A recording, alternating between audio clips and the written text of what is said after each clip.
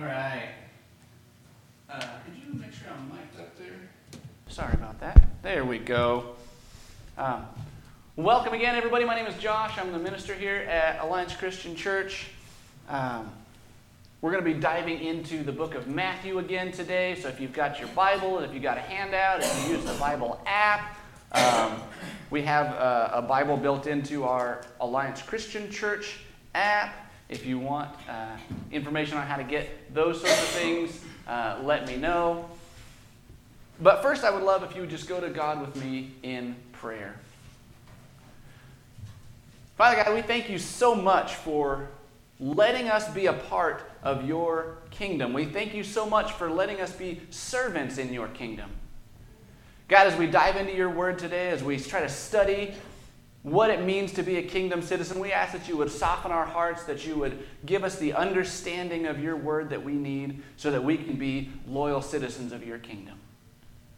God, I ask that you would be with me. I ask that you would make my words clear and concise so that those who are listening will be able to hear your word and effectively put your word into practice in their life. And most important, Father, we thank you for your son, Jesus. We thank you for his life, for his death, for his resurrection, and his church. We pray all of these things in the name of his precious name, Jesus. And the church said, Amen. All right. I have a question. I think I know how this is going to go, but how many of you remember growing up saying the Pledge of Allegiance in school? All right, few. Okay, it's pretty common. I pledge allegiance to the flag, right? I was thinking about that word, allegiance. Like when I swore my oath, I swore an oath to uphold the Constitution, and this is to bear true faith and allegiance to the same. And it's a funny word. The word allegiance actually comes from, it's old French word back from the medieval times.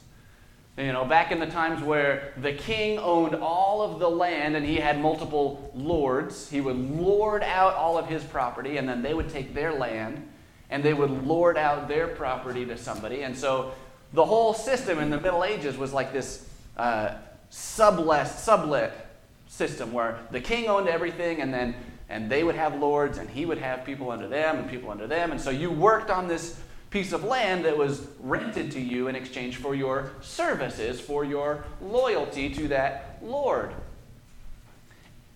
And it goes all the way down the line. But so if you were a successful business person, you would own multiple properties, or you would lord over multiple properties, and you'd have multiple different tenants. And you might even work multiple different properties and have multiple different lords above you. You could be an overlord and have property in England and property in France, and that was just fine because those were your different lords. And it was fine and dandy right up until the point where England goes to war with France, and you've sworn loyalty to both kings, and you've got a problem. Who does your loyalty go to? And so they came up with this thing called a liege lord. That's where we get the word allegiance. You'd have multiple different people that you worked under, but you only could have one liege lord that you swore allegiance to. And if worse came to worse, he was the one that you were going to put all of your loyalty toward. You have to pick a side. And there can only be one, because if you have multiple liege lords, if you have allegiances to multiple different people, you're going to have problems. Well, in the book of Matthew, we're kind of getting to the point where we as the reader, as we're reading through the story of Jesus' life, are given the opportunity to pick a side. And we're seeing where everyone falls on that line. So last week we read about Jesus' parables of the kingdom, and what the kingdom is like, and how the ones who are in the kingdom grow, and the ones who are not in the kingdom wither. The ones who realize that the kingdom has value, they're the ones that are going to be in the kingdom. And at the very end of chapter 13, we touched on this a little bit, but I want to read this one more time. In Jesus' hometown, he's teaching in the synagogues, and his own people reject him. They picked the wrong side, basically. So I want you to read Matthew 13, starting in verse 57, just the last couple of verses. It says, so they took offense at him. But Jesus said to them, a prophet is not without honor except in his hometown and in his own house. And he did not do many miracles there because of their unbelief. So I want you to kind of keep that idea in your mind, where their allegiance was, where their faith was. I want you to keep this thought in the back of your mind as we go through chapters 14 and 15. So if you jump into chapter 14, verse 1, we're going to read a little bit about King Herod and John the Baptist. They're coming back on stage here. So chapter 14, verse 1 says, at that time, Herod the Tetrarch heard reports about Jesus. And he said to his servants, this is John the Baptist. He's been raised from the dead, and because of this, miraculous powers are at work in him. For Herod had arrested John, bound him, and put him in prison on account of Herodias, his brother Philip's wife, because John had repeatedly told him, it is not lawful for you to have her. Although Herod wanted to kill John, he feared the crowd because they accepted John as a prophet. But on Herod's birthday, the daughter of Herodias danced before them and pleased Herod so much that he promised with an oath to give her whatever she asked. Instructed by her mother, she said, give me the head of John the Baptist here on a platter. Although it grieved the king because of his oath and the dinner guests, he commanded it to be given. So he sent and had John beheaded in prison. His head was brought on a platter and given to the girl, and she brought it to her mother. Then John's disciples came and took the body and buried it and went and told Jesus. Okay, so this whole Herod thing, I want to take a real quick minute and make sure everybody's on the same page with the whole Herod situation.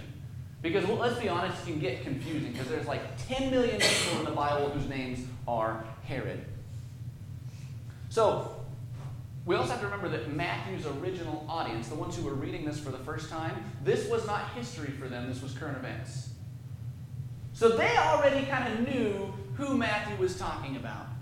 In the same way that, like, if I said the Bush family or the Clinton family and started naming off Bushes and Clintons, right, you know who I'm talking about. Somebody 2,000 years later might get a little bit confused because there's like a George Bush, but then there's also a George W. Bush, and, well, that's weird. So remember that Matthew's audience already knows all this. And so I want to get us on the same page as them. So here's the rundown on the Herods. We've got Herod the Great. He was the one we read about clear back in the beginning of Matthew. He was the original Herod. He's the sort of the patriarch of this whole thing. And he was a bad dude. He was the Herod who had all of those innocent children in Bethlehem slaughtered. He was paranoid. He was a tyrannical dictator. Not a good king for Judea. And one thing about Herod the Great is he had a lot of wives and a lot of kids. So his firstborn was this guy named Antipater. Hope you guys can see that. That was his firstborn son. He was the one who was first in line for the throne. Okay? And all of this is happening clear back here at the beginning, right around the time of Jesus' birth, a little bit before, a little bit after. Okay? So Antipater is first in line for the throne, but Antipater is just as paranoid as his dad was.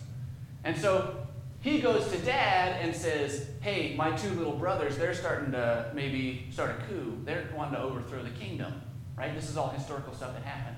So he starts sowing seeds of doubt in Herod the Great to the point where Herod the Great has two of his sons, son number 2 and son number 3, executed. Because big brother has told dad, yeah, your sons are going to overthrow the kingdom. Their names were Alexander and Aristobulus. They didn't last long. But Aristobulus had a daughter named Herodias. So far, if it's starting to get icky, if you're starting to put puzzle pieces together, that's because it is. So Antipater goes to dad, says, yeah, I'm pretty sure little brother's going to start a coup. So Alexander and Aristobulus are executed.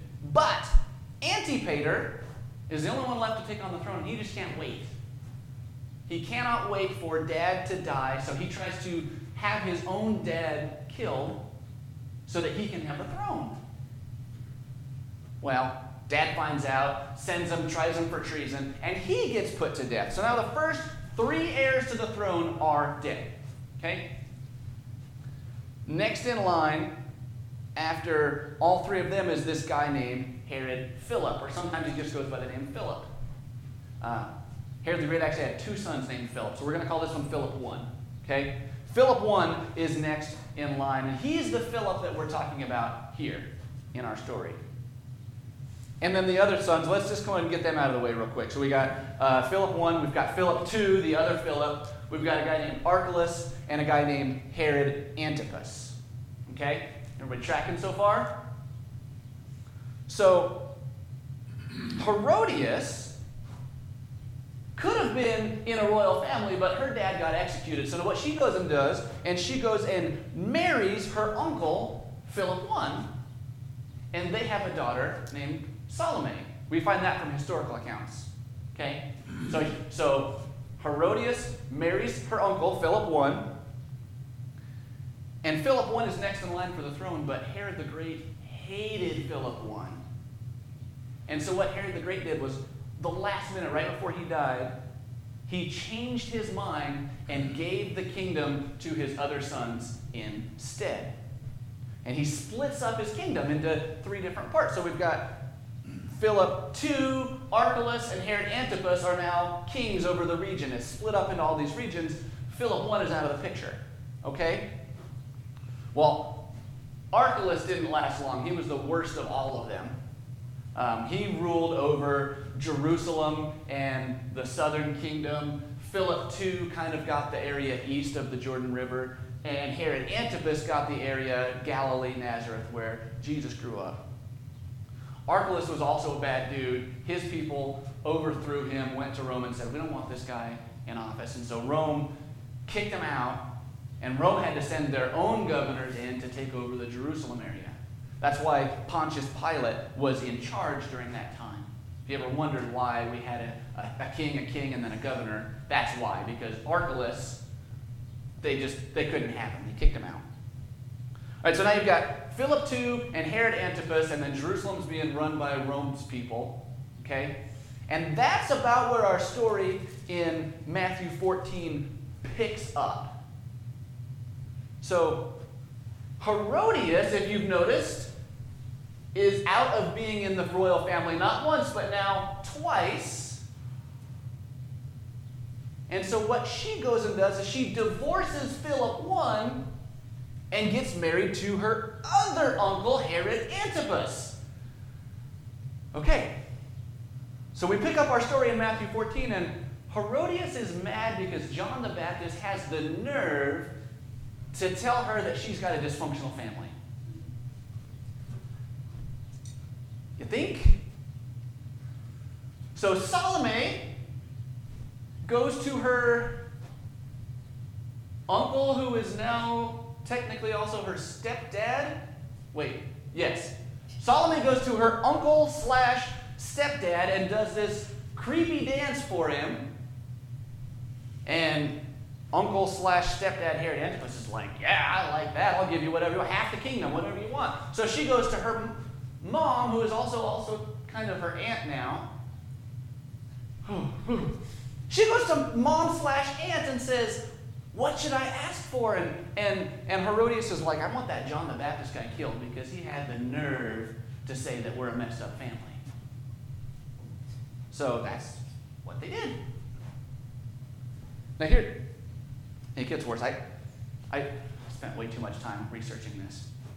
This is a historical account. We find this happens after the New Testament was written. But you want to know the icing on the cake on this whole Jerry Springer episode? Remember Salome? You know what she ends up doing? Getting married to Philip II, the other Philip, so that she can be in the royal family. Okay, what makes my brain hurt, first of all?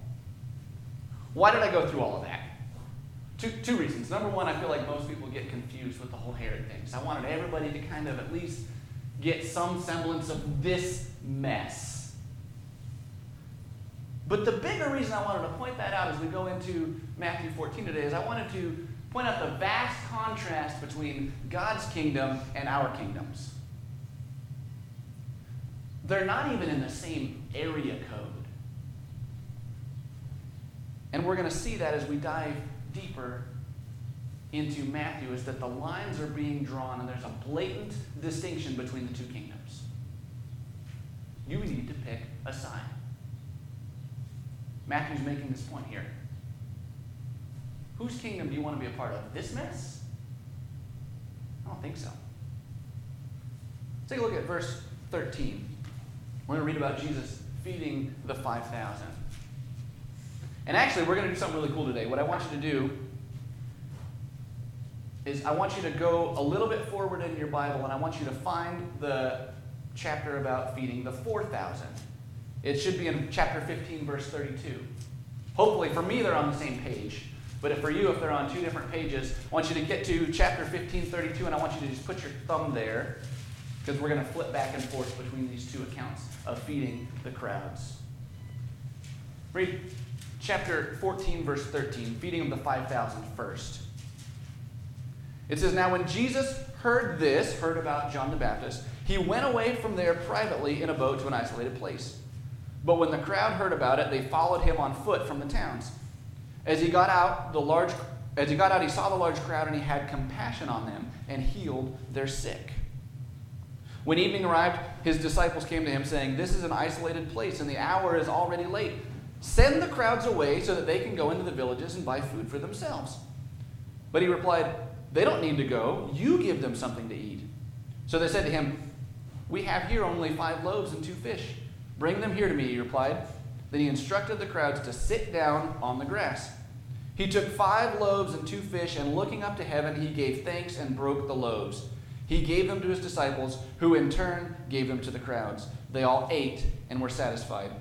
And they picked up the broken pieces left over, 12 baskets full. Not counting women and children, there are about 5,000 men who ate." Okay, now let's read that. Keep that story in your mind, and let's read the next one in 15. And actually, I want to start in verse 29. Matthew 15:29. It says, "When he left there, Jesus went along the Sea of Galilee. Then he went up a mountain, where he sat down. Then large crowds came to him, bringing with them the lame, the blind, the crippled, the mute, and many others. They laid them at his feet, and he healed them. As a result, the crowd was amazed when they saw the mute speaking, the crippled healthy, the lame walking, and the blind seeing, and they praised the God of Israel. Then Jesus said to his disciples and said, 'I have compassion on the crowd, because they have already been here with me 3 days, and they have nothing to eat. I don't want to send them away hungry, since they may faint on the way.' The disciples said to him, 'Where can we get enough bread in this desolate place to satisfy so great a crowd?' Jesus said to them, 'How many loaves do you have?' They replied, 7, and a few small fish. After instructing the crowd to sit down on the ground, he took the 7 loaves and fish, and after giving thanks, he broke them and began giving them to the disciples, who then gave them to the crowds. They all ate and were satisfied, and they picked up the broken pieces left over, 7 baskets full. Not counting women and children, there were 4,000 men who ate. After sending away the crowds, he got into the boat and went to the region of Magadan." Those are, besides the details of the numbers and the locations and the little details, those are kind of almost identical stories, aren't they? Jesus goes away to have some time, some quiet time. The crowds follow them. He has compassion on them. He says he doesn't want to send them away. He gives the bread to the disciples distribute it, and they have baskets left over. So what I want to do is I want to give you this Bible reading tool, and we've talked about it a couple of times. So for those of you who have heard my messages about this, you already know this, but if you don't, this is going to change your life. When we tell stories in our culture, we tend to put the main point at the end of the story. That's how we make a point. In Jewish culture and in Bible literature and Bible culture, they would oftentimes put the main point of what's going on in the middle. It's a big fancy word they call a chiasm. So basically what you would do is you would have a story or an account over here, and a story or an account over here, and they match up in some way. Right? So at the beginning you have an account of feeding the multitudes, and at the end you have an account of feeding the multitudes. And you go to the second account, and it tells you something, and then the second to last one tells you something. And you keep going in like this until you get to the middle, and it's like climbing up a mountain from both sides. And when you get to the middle, that's the point that the author's trying to make. That's the main takeaway of what Matthew is getting here in these accounts. Remember, we talked about didn't necessarily write everything chronologically. He ordered these accounts to make a point. And so we're going to read these stories this way. We're going to read these accounts of what Jesus and his disciples did in this way. So we read the first and the last, now we're going to read the second and the second to last, and we're going to work our way into the middle. So be prepared to do a little bit of flipping, if that's okay with you. So let's go back right after the feeding of the 5,000. I want to pick up in verse 22. It says, immediately Jesus made the disciples get into the boat and go ahead of the other side while he dispersed the crowds. After he sent the crowds away, he went up by a mountain by himself to pray. When evening came, he was there alone. Meanwhile, the boat, already far from land, was taking a beating from the waves, and because the wind was against it. As the night was ending, Jesus came to them walking on the sea. When the disciples saw him walking on the water, they were terrified and said, "It's a ghost!" They cried out with fear. But immediately Jesus spoke to them, "Have courage, it is I. Do not be afraid." Peter said to him, "Lord, if it is you, order me to come to you on the water." So he said, "Come." Peter got out of the boat, walked on the water, and came toward Jesus. But when he saw the strong wind, he became afraid. And starting to sink, he cried out, "Lord, save me!" Immediately Jesus reached out his hand and caught him, saying to him, "You of little faith, why did you doubt?" When they went up into the boat, the wind ceased, and those who were in the boat worshipped him, saying, "Truly you are the Son of God." After they had crossed over, they came to the land of Gennesaret. When the people there recognized him, they sent word into all the surrounding area, and they brought all of their sick to him. They begged him if they could only touch the edge of his cloak, and all who touched it were healed. All right, so let's read our matching pair. Let's go one story back from the feeding of the 4,000. We're going to be in chapter 15, verse 21. It says, after going out from there, Jesus went to the region of Tyre and Sidon. So this is not Jewish country, by the way. This is Gentile country.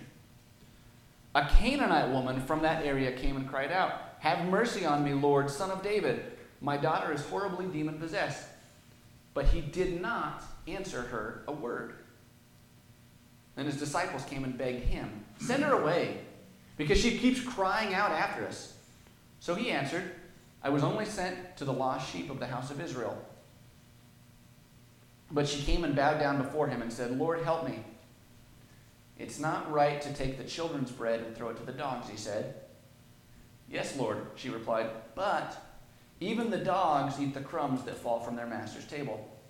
Then Jesus answered her, "Woman, your faith is great.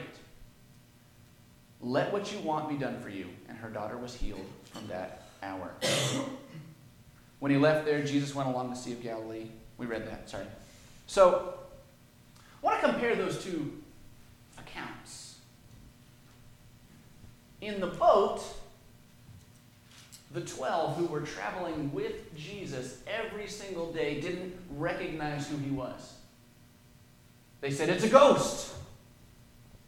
But the Canaanite woman, somebody who should have not even known Jesus' name, she wasn't Jewish, she was in a faraway region, she had never had Jesus preach to her because the disciples didn't go to those areas. She immediately recognized who Jesus was. And not only that, she immediately recognized his kingship. She said, "Lord, have mercy on me, Son of David."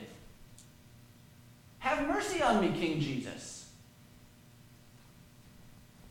Now here's where it gets interesting. So in the boat, the disciples cry out, "It's a ghost, it's a ghost." And what does Jesus do? He reassures them.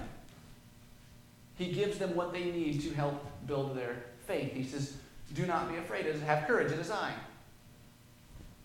To the Canaanite woman, it says, he did not answer her a word.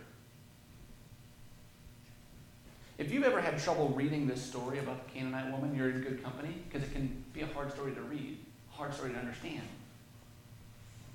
But I think what we're getting here is we're getting accounts of people's faith being tested. So, the 12, their faith was being tested by the waves. The Canaanite woman, her faith was being tested by Jesus himself. So in the boat, Peter says, if it is you, command me to come to the water. Let me come to you, Jesus. To the woman, what does Peter say to the woman, including the 12? Send her away. That's a little backwards, isn't it? Peter's all ready to say, Jesus, let me come to you. But then when somebody else is crying out for help, he says, send her away. Get her out of here. And we get in the boat story, Peter's walking on the water. He's walking toward Jesus. And his faith is tested a second time.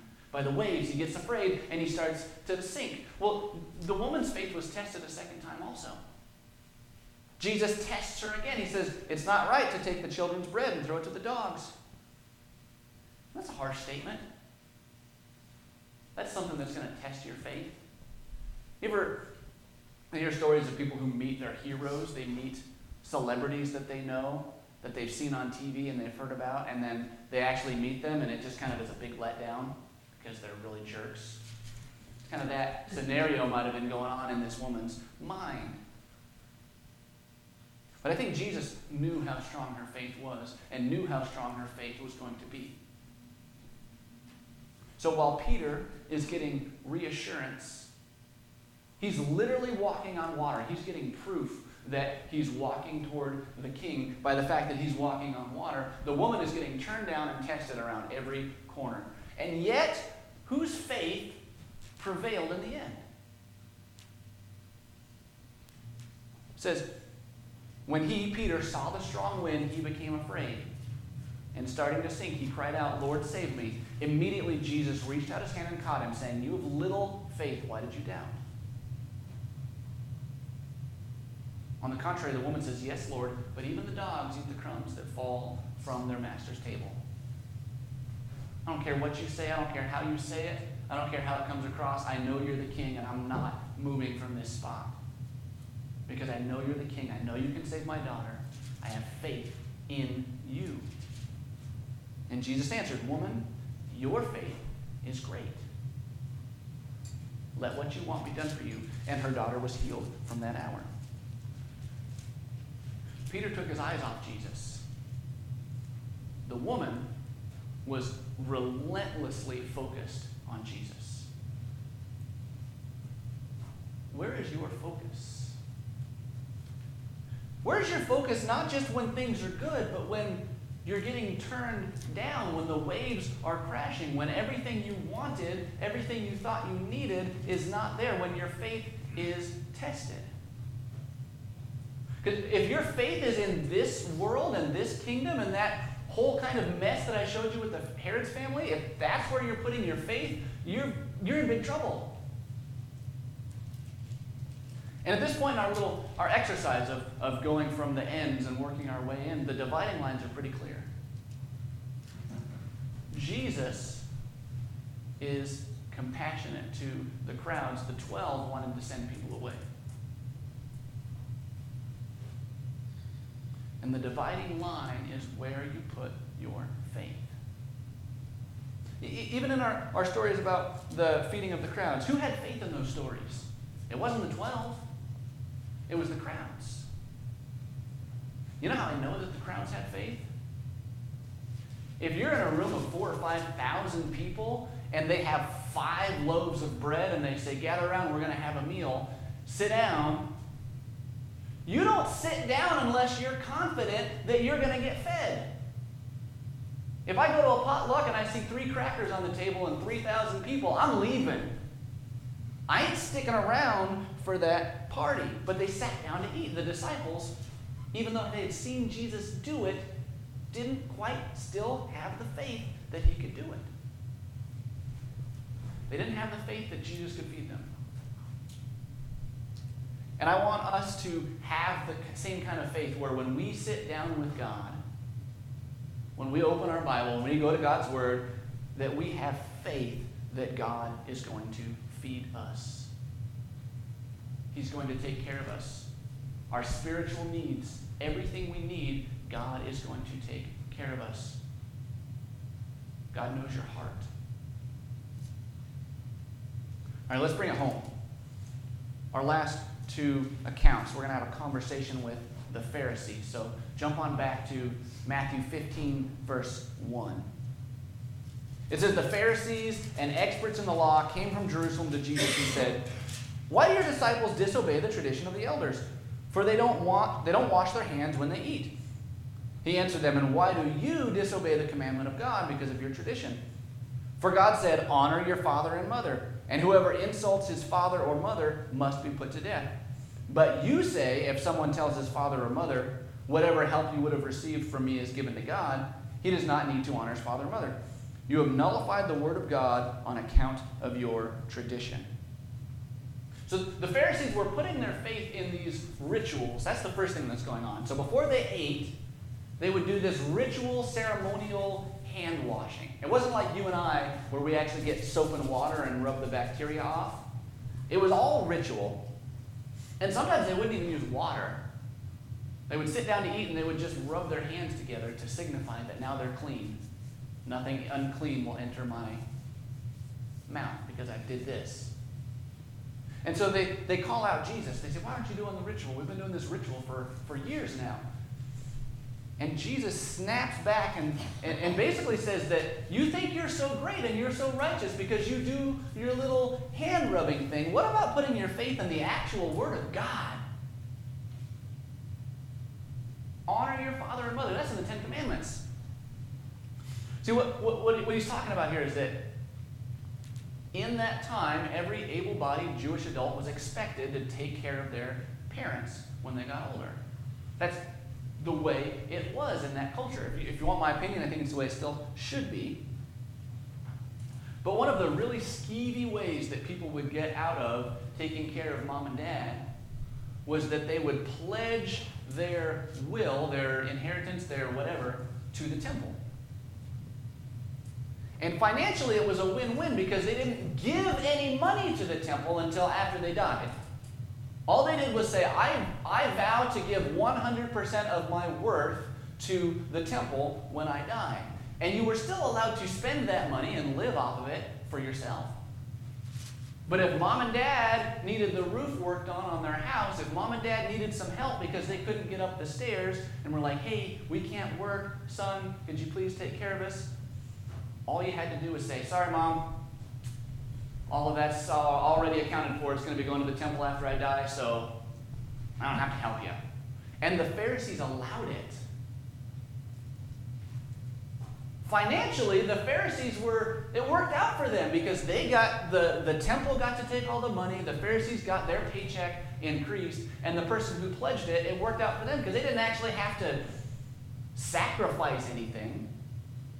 It was just an excuse for them to not be generous and honor their mother and father. And so Jesus calls them out on this skeevy practice and says, I don't care how much you put your faith in your little traditions, how much you put your faith in the Pharisees and this whole pyramid scheme that you've built up, you're not clean.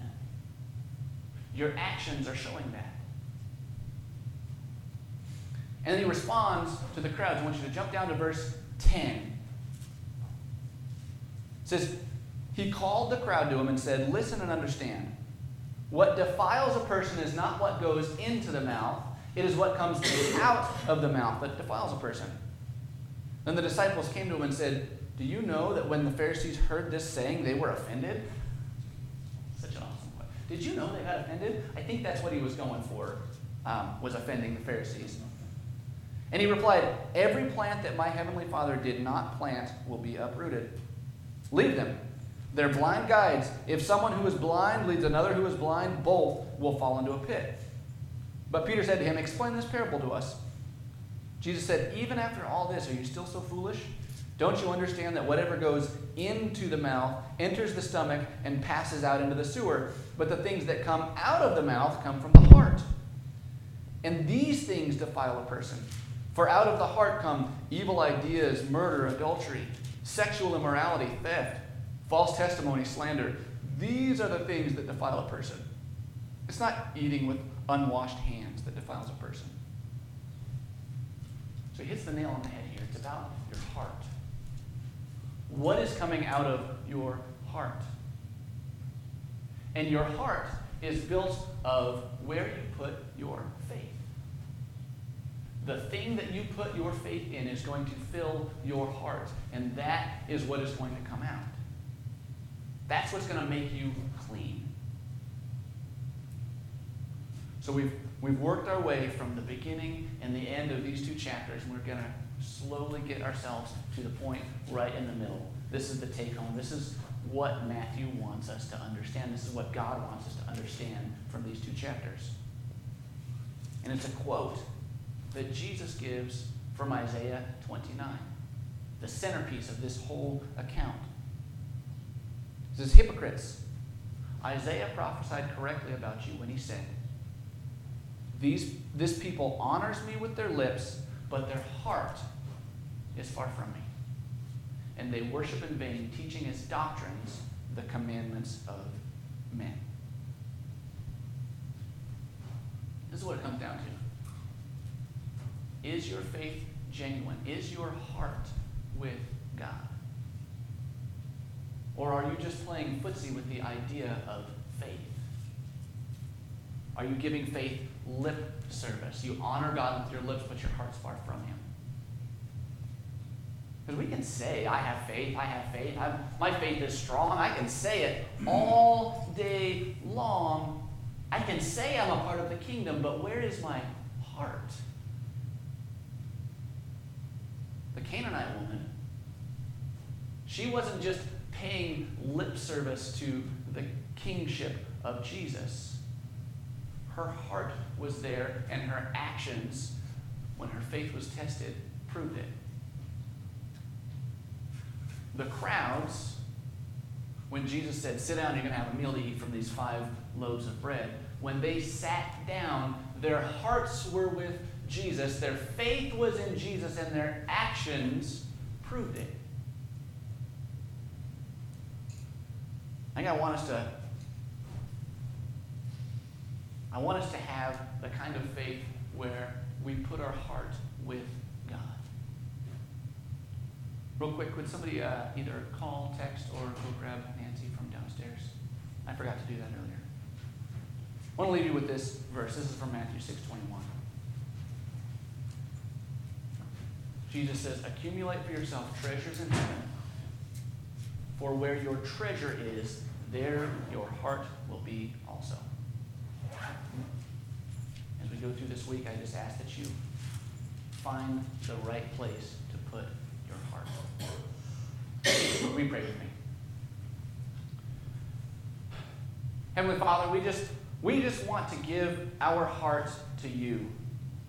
God, we just want to have you help us to have the kind of faith that honors you, that glorifies you.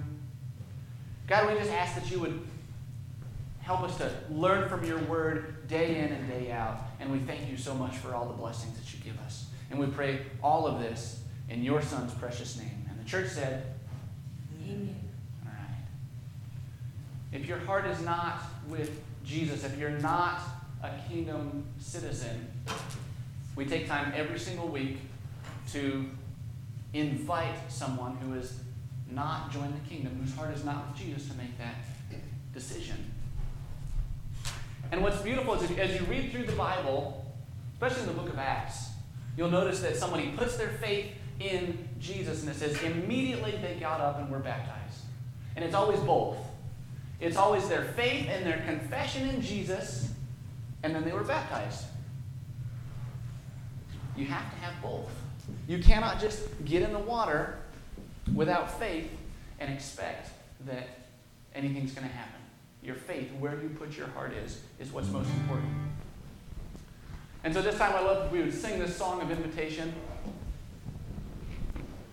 want to sing about how good God is. One of our elders here, Mr. Ron Jones, is going to be up here.